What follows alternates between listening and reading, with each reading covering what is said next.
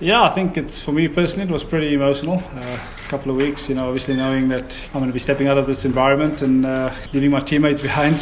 So yeah, for me personally, it was pretty emotional. All in all credit goes to England in the way that they played. I think they've outplayed us, outskilled us in both departments. We obviously had probably a start of a new generation, so to speak. It's a pretty young team, a pretty new team. So I think you have to allow people to settle into positions as well. I think we South Africans, we're pretty quick to criticise, but I think there's a lot of young guys, a lot of new faces in that team, and you've got to allow them a bit of time to settle in. And I suppose only then will the wheels start turning, with regards to performances, etc. But like I said, I think England came here and they played pretty good cricket. We had a fairy tale start at Centurion, but the way they managed to turn it around was pretty special.